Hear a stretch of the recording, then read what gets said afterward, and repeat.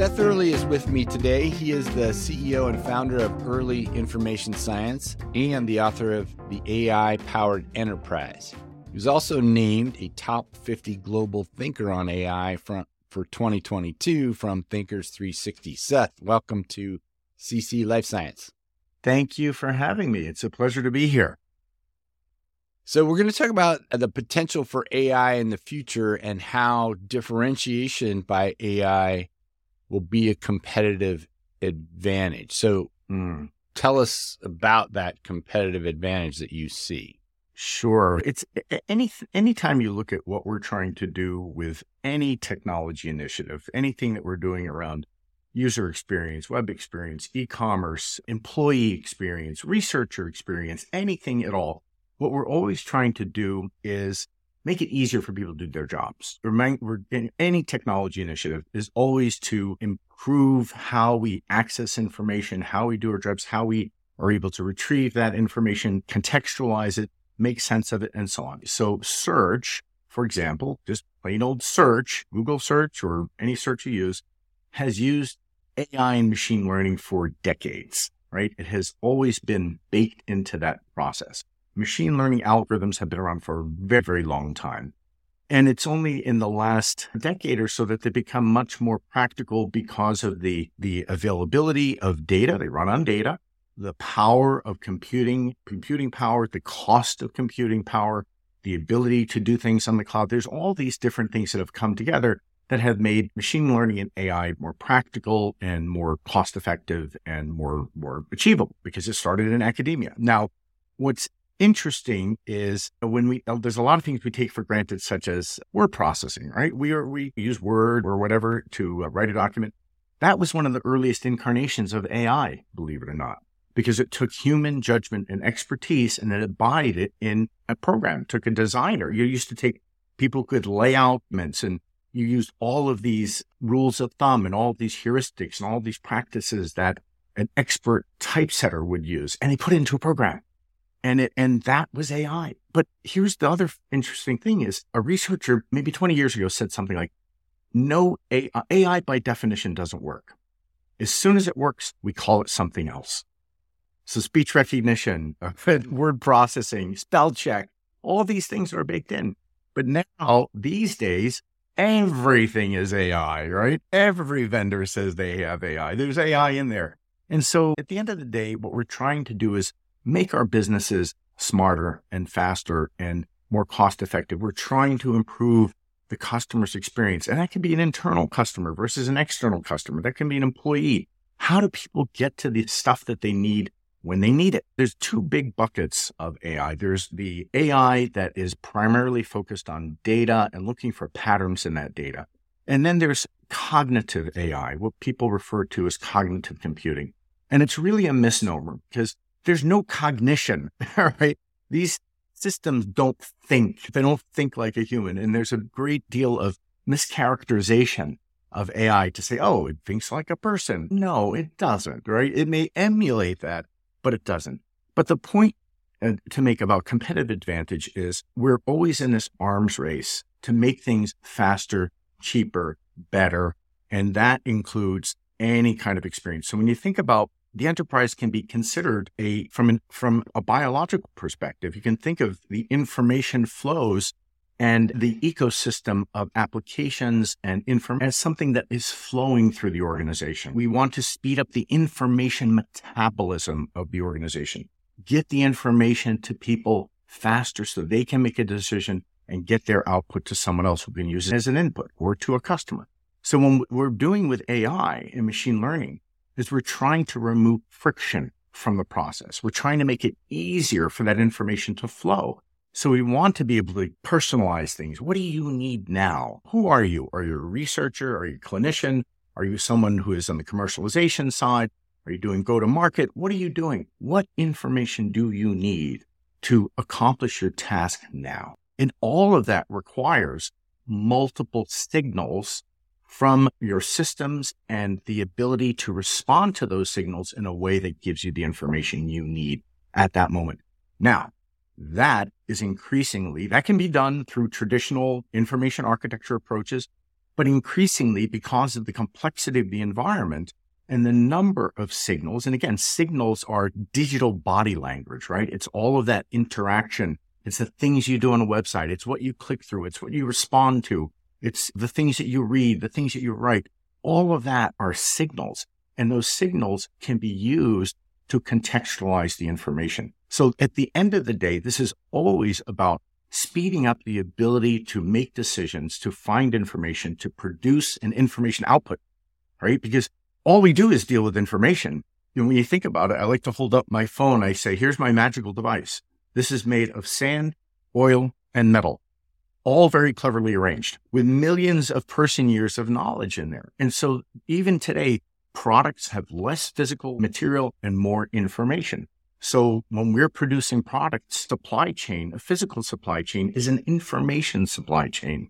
Get to research questions and answers that will help us move our process forward, move our commercialization forward, move clinical trials forward, right? Yeah. So you laid out, mentioned many of the things that are going to be made possible given the abilities of AI and the huge numbers of data transactions. So for this audience, the analogy is the Genome Project in a sense, which really came to life.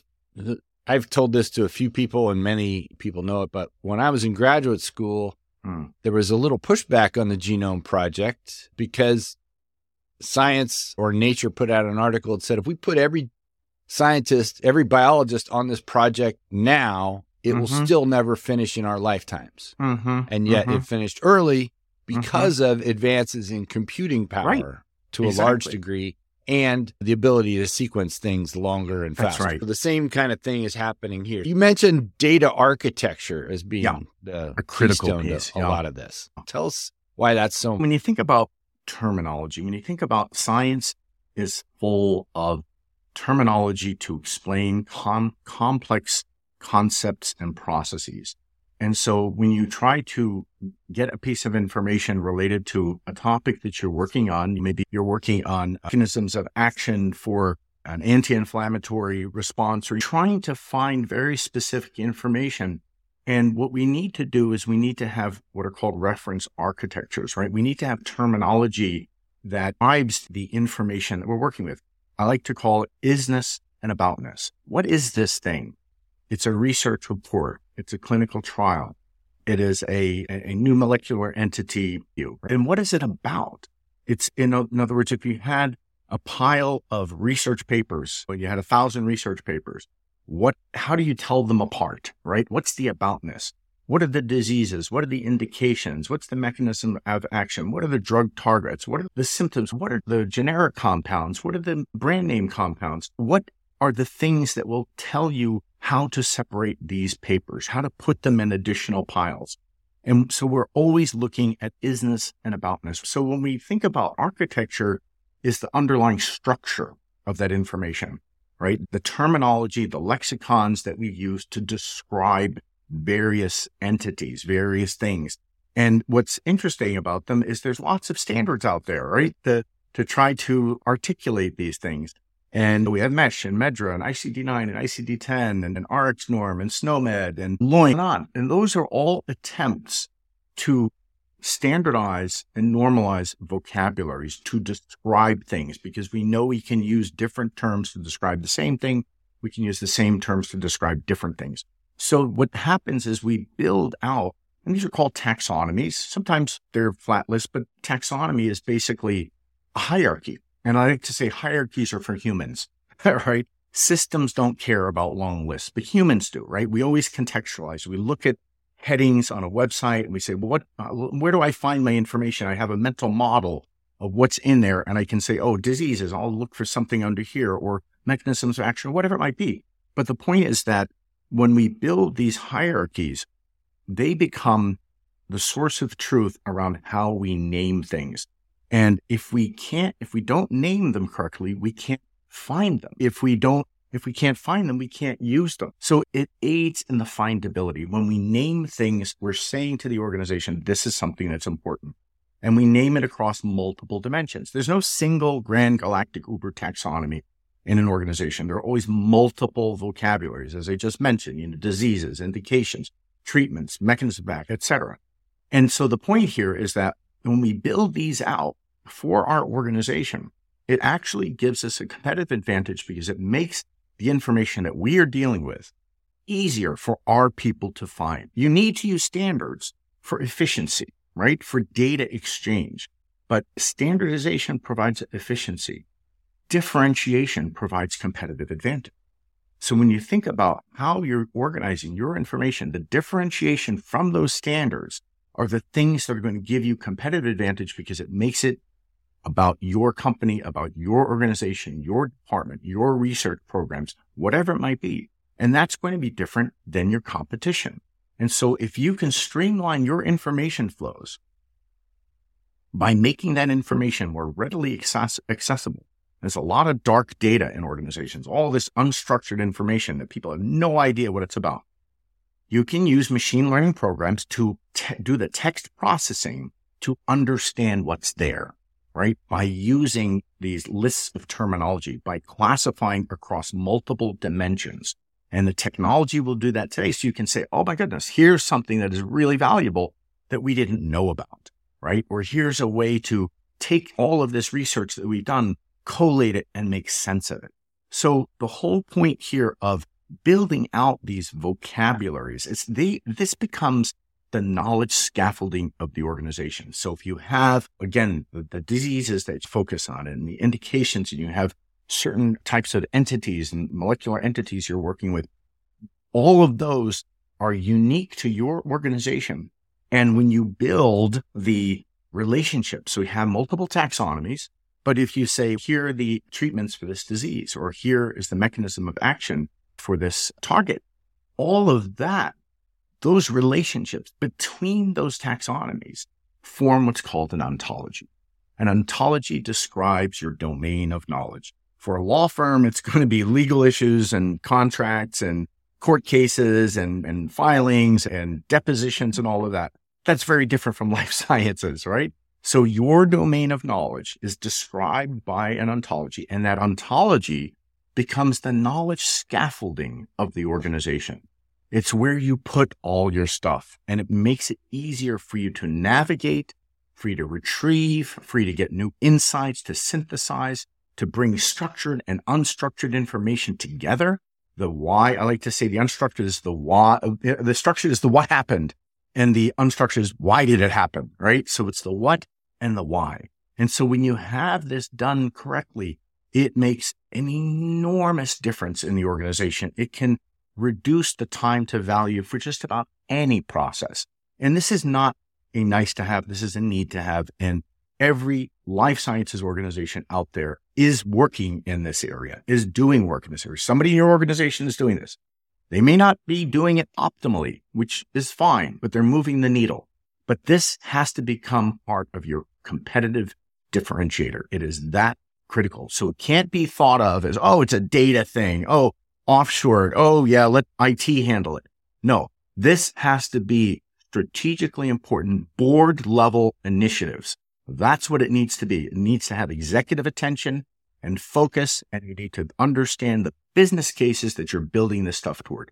I ran into an organization, a life sciences firm that built what's called a knowledge graph, which is basically the ontology plus the data, right? The ontology is the structure, and then you have the data, and then you have something called a knowledge graph. We can talk more about that. But I asked what the business case was. No, we didn't really have one. We spent about $1 million, and we just had to get started. Okay, that's great. If you get $1 million to just get started, great. But you better have an ROI. You better have some business case, because you're not going to get another $1 million and another $1 million without making that justification. But there's lots and lots of opportunities for optimization in the organization using these types of techniques.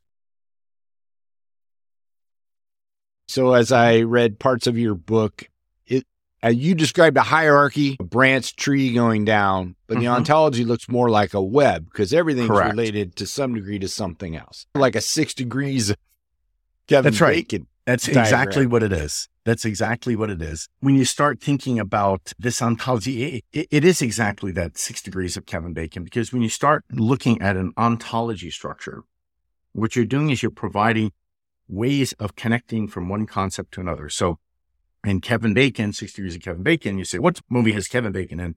And then what other actor has been in that in the same movie, or another movie that Kevin Bacon has been in. And so what you're trying to do, or you look at the directors of the movie, what other movies has that director directed, right? And then what actors are in that movie? And then you make these connections back because you have all of these entry points. When you build this out effectively, you have the ability to navigate across lots of different entities. So you might say, I need to understand a compound, budesonide, which is an anti-inflammatory, right? But I need to understand the brand names, and I need to understand the combinations of drugs that budesonide goes into. And I need to understand what the routes of administration are. And I need to understand the clinical drugs. I need to understand the other drugs that are related. So budesonide is treated for things like irritable bowel disease and asthma and allergic rhinitis. But there are other, the mechanism of action is, and I'm just reading from a slide here that I have as an example, glucocorticoid agonist, and it decreases protein synthesis. That's the physiological effect. And then you could start to say, okay, what else does this? What else can treat asthma? What are the other compounds that can do this? Or what are other compounds that have the same mechanism of action? So what you're doing is you're able to navigate across all of these different entities to say, what questions can I ask that would be related to this particular compound or this particular disease or this particular mechanism of action? And then when you have those conceptual relationships, you have the ability to ask lots of questions that you normally would not be able to ask or answer.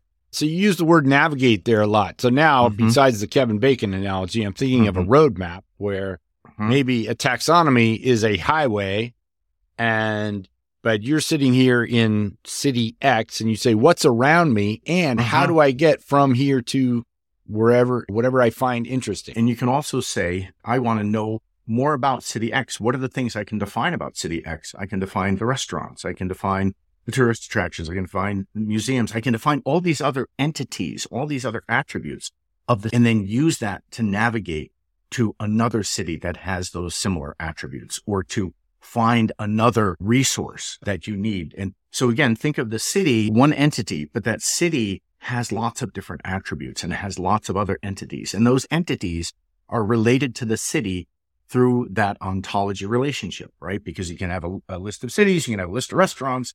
Here are the restaurants in this city, right? And then you can start to say, here are Japanese restaurants in this city, which is another entity. Or what other Japanese things do they have, right? It's not just restaurants. The idea is you're taking these attributes and entities and using them as a jumping off point to do other exploration and gain other insights and find other resources. So that's a great example of that in terms of when you say you're in the city and then you can connect to other cities, but then there's also this web of relationships of other things that are in that city.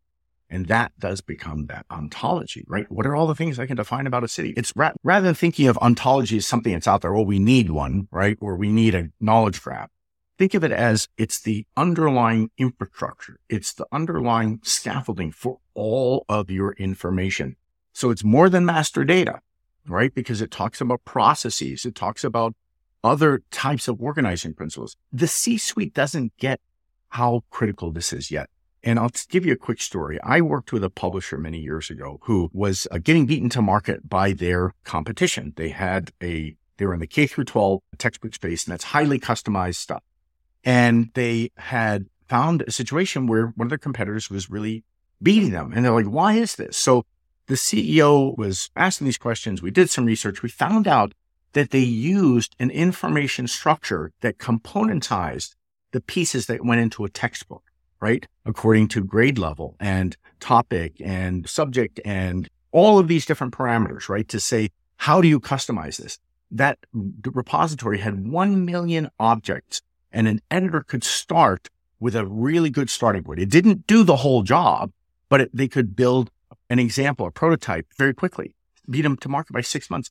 CEO says, great, why don't we have that? And the team said, well, that's the project we've been trying to get mobilized for the last 3 years, and it keeps getting kicked down the road and it doesn't get funding. Great, let's do it now. Okay, how long is it going to take? At least a year. Competition's moving ahead. They're 3 years ahead again, and they weren't able to do it fast enough. They lost the market. They got killed. It's existential to organizations. That is an example where when it comes up to hit you, you're blindsided, it's too late. And I'll tell you, there's an organization that we worked with over the years, and they have truly operationalized their ontologies and their knowledge graph. And they do something called create once, publish everywhere with content. This is the ultimate reusability. They create it and they have a centralized process for its decentralized creation, but it goes out to field service. It goes out to the marketing organization. It goes out to customer self-service. It goes to the call center. It goes to channel partners. It goes to content embedded within the technology itself, and it drives their virtual assistants. That's what I've been talking about for the last 10 years is you use this to drive intelligent assistance, cognitive AI. The thing what's between, in my book, I talk about a scenario where this character, Alan Perkins, from the time he gets up in the morning to the time he goes to bed, he deals with these conversational assistants. They seem human. He has some that work for him, some that work for other organizations. He uses it to order parts. He uses it to plan travel. He uses it to manage his portfolio. All of these different things, different entities. That will be our future, right? We know it's not their case. We know these things suck, right? That's a technical term. But we know that will be the future, right? We know that. It's just inevitable. That's what technology does. What's standing between us today and that tomorrow? It's the data. It's the content. It's the knowledge. So if an organization is not working on their knowledge management now, because the same things you need to train a virtual assistant, you need to train a human. Okay. You can make the information easier to find and use for a human today and prepare yourself for that future of virtual assistants. And if you've not started that path and you're just doing them one-off and you're paying crazy money to people to build these things, it has to be a core competency. And it starts with knowledge. It starts with content, and it starts with that information architecture, that isness and aboutness. End of rant. Okay. So you jumped ahead a little bit on me. I want to go back and have two more questions about how the data gets in and how it gets out. So the first one is, how are these ontologies built? It sounds like a fair amount of work by humans to categorize. And then I guess I'm really curious about how those get connected. Yes. So those are great questions. And the way they get built is you have to start with the problem because they have so much applicability and they can do so many different things. If we just say we're going to build an ontology, that's too broad, right? You can start with saying we need to get our names of our drugs in development and our methodology. We can start doing that. But really, to build an effective ontology, you need use cases. You need scenarios. You need a business problem to solve. And I like to call it the excuse case, right? It's the use case that gives you the excuse to build this stuff, right? You can get a payoff on this use case and this scenario, but you can do so much more with building the ontology, but you have that core value proposition. You have that core business case. But it starts with defining the problem, right? What is the problem that we're trying to solve and to address? And you start to look at symptoms, right? When we solve problems, we don't look at an individual symptom. We look at groupings of symptoms, right? So when you do discovery or interviews or working sessions, you get a lot of complaints, right? You get a lot of problems, a lot of symptoms. And then you have to say, all right, what is the root cause of these symptoms? Group them together and say, here is the problem we want to solve. So you take and there's lots of different ways to do prioritization, and we have many different models for that, a lot of stuff, all the stuff is in the book, by the way. But once we have that problem defined, now we can start to say, who is impacted by that? Who are the users? And then you can start to say, what is that day-to-day process? What are those specific things that they need to accomplish day-to-day where they don't have the right information or they can't find the information or they can't make a decision? Then we need to say, okay, in those circumstances, what is the specific information that they need? That is the core, that's core taxonomy information architecture. So it sounds very simple, but it's done in a way where you have to extrapolate classes of use case. And when you extrapolate those classes of use case, you can build these scenarios that cover lots and lots of different problems. If I can give you that information when you need it, I can then test that use case. I can say, I can put you in front of a system that we've redesigned, that we have a new ontology for, and we can say, can you accomplish this task? So it's core. So you build libraries of use cases for the organization. That becomes an asset of increasing value. And so with this, we start defining the different vocabularies. So for applied materials, which made it into a recent Harvard Business Review special topic issue on AI in the workplace, and it was their best of archive edition. And it was about, is your data infrastructure ready for AI?